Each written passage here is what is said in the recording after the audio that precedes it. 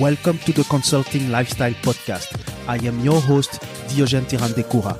On this show, you will discover the realities, the successes and the struggles of business management and information technology consultants in the fast-moving B2B world.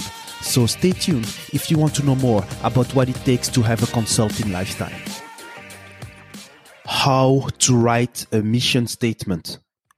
This is an episode that is a bit different than the others because I am not approaching a subject related necessarily to consulting, but that is really, really important. Mostly if you are an independent contractor or if you want to start or co-own a consulting business. So a mission statement is something that is often, I think, overlooked by people who want to start businesses. But I do believe that having a mission and having a mission statement written down or properly laid out will help you in all the decisions that you will take in order to progress your business. So in this episode, I will really talk about how you can go about writing a mission statement. But first of all, what is a mission statement? And I'm going to start by explaining what it's not. I don't like necessarily to start explanations like this, but I think in this case it is important because a mission statement is not what you do. It is not your job. It doesn't have to be something that is revolutionary. Your mission statement doesn't have to be necessarily, I want to impact 5 billion people. It doesn't have to be big to be a mission statement. It's usually a mixture, of what you do and who you are, or it's a mixture of what you do and who you serve. So, very often you would have a mission statement for an entrepreneur that is a woman that, I'm going to take something negative, like a woman that has suffered, domestically, for example. She would maybe become, her mission would be to, be an accountant because she has accounting skills. I want to be an accountant for other women that have suffered domestic violence. Okay, I'm completely making it up, but what I mean there is that usually the mission is related to something that you have either lived yourself, something that you have seen, or something that you have seen by yourself, and that is a really compelling need for you to solve that problem. It is deeply important for you to solve that problem. It is so important that you don't need motivation in order to work on it. You're intrinsically motivated by it. So you want to save the environment, or you want to make the environment better. You want to help minorities in financial literacy, or you want to you want to combat corruption in some government. So it's really objectives that are so deep that you don't need external factors to be motivated to work around it. But then your mission can also mention how you will help to further your cause. And usually in the how, you have to look upon your own skills. And everybody on this planet has at least one skill in which you are exceptional. Maybe you don't know it, or maybe you know it because people are telling you that, or because you notice that what is easy for you is more difficult for others, and you don't necessarily acknowledge it. And I know that's something that we have from that's a heritage from our education, because in our education, at least for people that are at least my age or my decade, so in the 30s, we have been educated to pick specific professions, pick specific jobs, and that's where the economy is. We don't have to look at who we are in order to decide which career we need to have. But actually, we all have a specific skill, and when you want to at least one specific skill, and when you want to realize your mission, it's much better if you choose at least the skill in which you're exceptionally good, or a skill that looks easy for you and very difficult for others in order to further your cause for your mission. So another thing that I want that I want to say is that with regards to your mission, and it's related to motivation, you will give your all for it. So you will give your best to it. But what it means to give your best, because you will hear some content creators telling you that you have to work 100 hours, you have to work 80 hours, you have to work 60 hours, etc. Are they wrong? I don't know if they are wrong. There is no wrong or right. I think that to give your best to your mission is something that is completely subjective. The notion of giving your best for someone to your mission for someone that is 75 years old versus someone that is 15 years old versus someone that is 25 years old, they are all at different stages of their lives. There are even maybe legal ramifications with regards to how much time they could spend working on their mission. So it's all different. Whether you work 20 hours a week, 40 hours a week, 60 hours a week, 80 hours a week on your mission, it's completely up to you. But at least you know that you can give your best, and you know that you don't necessarily count the hours, you don't necessarily count the energy, count the effort that you put into your mission. It's usually other people that are telling you, hey, maybe you can slow down, or maybe you can just be more patient about it, etc. So that's also something I wanted to say, because very often there is that dictatorship of working so much hours up to death in order to prove that it's actually your mission. I don't think so. The other thing is that the mission doesn't also, I said it doesn't have to be revolutionary, and it can also be something that I will say quote unquote selfish, meaning your mission could be something that you say, okay, I really want to have a private jet. I want to have a big house for my children. So it can look selfish, but if it is your mission, if it is the end, then it is the end. That's it. That's yours. If you don't harm anyone in the process, that's just yours. I'm totally fine with that. Actually, a mission doesn't have to be morally superior to the majority of people. It's just your mission. So, in order to further my explanation of what the mission statement is, I want to provide you with an example. And it's a great example. It's an example about someone that unfortunately passed away in November of last year, and that is Tony Sie. And I'm sure my pronunciation is not good, because I'm pronouncing with a French-speaking accent. I will just spell the name because so that I'm sure I am okay. So you have Tony, Tony, and his family name is Hsieh. Tony was not the founder, sorry. He was a CEO at Zappos. And Zappos is a shoe company. So I will give a bit of history about Zappos, and that will help you to understand where I want to go in terms of explaining the importance of a mission and a mission statement for a company. So Zappos was actually not created by Tony Sie. It was created by Nick Swinmurn, and with Nick Swinmurn, actually the company was very, very successful.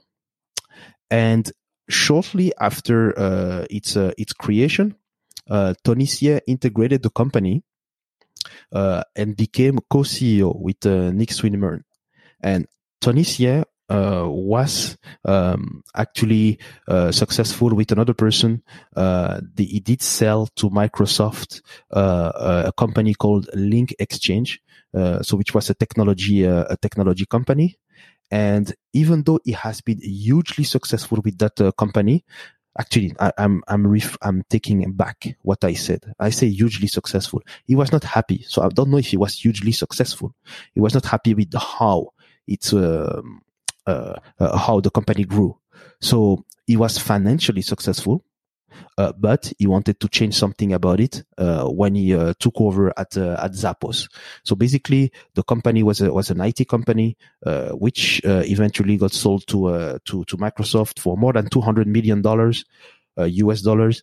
And but the way the company grew and and the type of environment that was there was an environment in which a lot of employees and the co-owners of the company were really motivated by money. And they did. They succeeded in that because that was the motivation. But that was not the end for Tony Hsieh.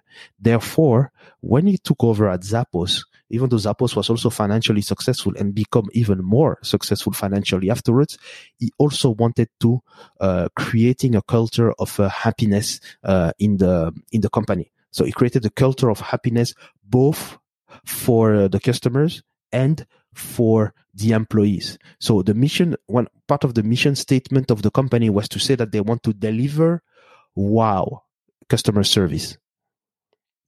They also want to, so when I say wow, it's WOW, like your amazement at such a great customer service. The other thing is they also wanted to have fun and be a little bit weird. And I'm gonna elaborate on that. But one thing that you need to know as well is that there is a book that is written by Tony Hsieh and the employees of Zappos, and that is called The Power of Wow. So The Power of WOW. And that book is available on Amazon. And why I'm saying Amazon is because the company Zappos had been sold to Amazon in 2009. And when it was sold to Amazon, what was good is that it was not a complete absorption of the culture as well. So Zappos it did not become Amazon.com/Zappos. It really stayed Zappos.com. It kept being operated independently with its own culture. So what are the marks of the culture at the company like Zappos? So for example, for the employees, when you were hired at Zappos, one thing that they implemented very quickly is that they were open to give you a training that would last for about 3 to 4 weeks, and at the end of the training, they have a check. They have a check, sorry, and that check is a check of $4,000. If the new employee decides to quit the company, he or she gets $4,000. That's great. So you are paid to leave the company, or the employee decides to stay with the company. So that's one of the main indicators that the employee is committed to realizing the culture of the company. And most of those employees were not employees that were making $10,000 a month.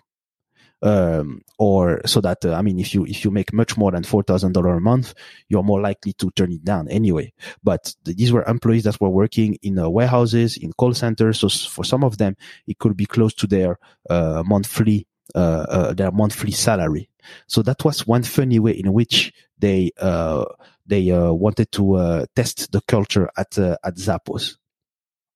Another thing is in terms of customer service. When they were serving customers, if a customer had a problem with the delivery of a shoe, the customer service agent was allowed to look at other websites of competitors, to tell the client, okay, you can get other shoes at this store or this store or this store. And those shoes were not necessarily Zappos ones. So that's the thing that is a bit funny. But when they deliver a customer service that is wow, it's really putting the customer first completely. And sometimes you would think rationally that it goes at the expense of the company. But actually that extra service, that extra commitment to culture made Zappos something that is completely unique. And I know that today they still have that unique culture. And unfortunately, rest in peace, because Tony Hsieh actually passed away in November of last year in a fatal little domestic accident.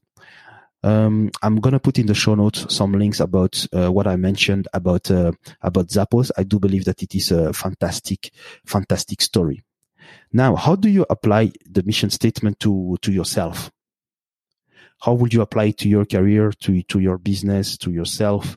How do you apply it? So I was talking about the importance of the fact that the mission statement is a mixture between what you do and what you are. And I still believe it is this, and I have applied it for myself. And what I mean by that is that I do have a company. It's called ERP Happy. So the letters ERP and the adjective happy. And our mission statement is a combination of what we do and who we want to serve. So our mission statement is really to use our skills in digital transformation. So skills such as being able to pilot a CRM implementation project. We work mostly with HubSpot, and or piloting doing an ERP implementation So we use our skills in digital transformation to serve organizations that actively contribute to a better world on a global scale. So basically what we are saying, I'm going to rephrase it. So our mission statement is to use our digital transformation skills to serve organizations that contribute to the building of a better world. So when you want to decipher the definition, I was talking about the first part of the definition. So I was talking about the use of your skills in digital transformation. So that's how you can effectively contribute, because yes, you want to further a cause, but you need to be, if you want to feel fulfilled, you need to be talented into something, or you need to have a skill into something so that you can really further the cause. The other thing is that we work with organizations. So we don't necessarily work with people, but an organization can be an organization of one. That's the thing. So we don't work with people as an legal entity, but more organizations as a legal entity. So if you have a company of 1, 5, 10,000 people, this is still organizations that we can work with. But those organizations actively contribute to the building of a better world. So there are industries maybe we don't work with. There are profiles of people that we particularly want to work with. So mostly people, and that when I say profile, is not a physical thing or a purely demographic ethnic background thing. It's more a vision and value profile that correspond to what we like. And building a better world, the use of the word world is to say that we are working from a global perspective. So we are based in Montreal, and based in Canada, in the province of Quebec, but we could work with companies that are anywhere around the globe. Also, the people here, we have a different background. So I am myself the product of 3 continents. So I have my roots in Burundi, in East Africa. I grew up in Belgium, and now I live in Canada. And there is a bit the same for my colleague, basically in the company. The other ingredient that you can add to your mission statement is from your company name or from the brand names that you use to sell or your services or products. So what do I mean by that is when I take the name of my company, ERP Happy. So it's 2 words.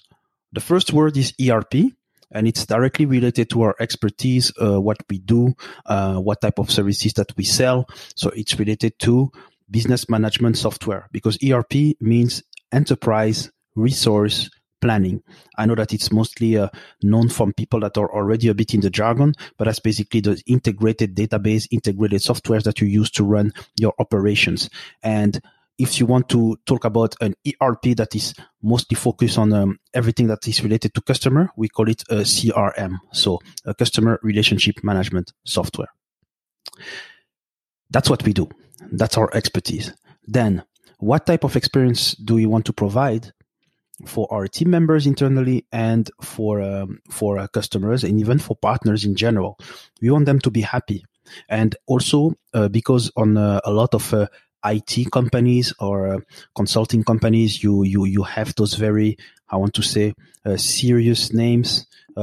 So whichever name, so the first name or the last name of the person, slash services or slash solutions, etc. That's usually the type of names that you see for consulting companies. I wanted to have something different. I wanted to attach a positive emotion to a very serious service that is provided.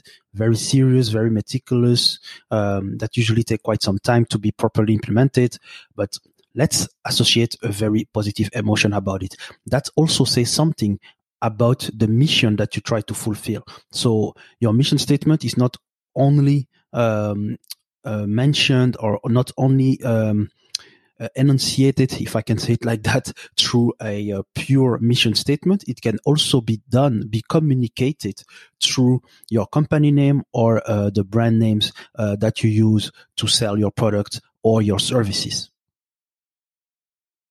So this is how I do think that we can write a mission statement. So you use your skills to further a certain cause in order to serve a certain type of organizations or a certain type of people. And when you find that sweet spot between using your skill to serve really who you want to serve in the way you want to serve, the goal you want to achieve, usually you're intrinsically motivated. You know how to. You don't need external factors to be motivated, and you don't necessarily count your effort, etc. And usually you get into a more happy place. So I do think that it is important. Therefore, that was a bit my explanation about how to write a mission statement. I hope that it has helped you, and that maybe you will want to do the exercise by yourself. And if you want to do this exercise, there is actually a link that will be put in the show notes. If you want to do that exercise, the link is at erphappy.com/mission statement. So MISSION statement, STATEMENT, and there is a form that you can fill in which you can put your mission statement and state really what is your mission. So I would be very happy to know a bit when I don't know the listeners. I don't know who is listening right now. Therefore, I would like to get to know you a bit better. If you want to fill in this form, that would be very, very appreciated. It's a very short one, so it should not take too much time as well. So thank you very much because you have listened thus far to the episode, and we will listen again next week. No, not next week. Actually, in 3 days, you will have another episode because it will be a review of how the first quarter of 2021 went for me. So thank you very much, and let's get back in touch again during the next episode. Bye-bye. Thank you for listening to the Consulting Lifestyle Podcast. Leave a review on iTunes if you have enjoyed the episode, and subscribe to the podcast so that you get notified to hear other episodes with your host, Diogène Ntirandekura.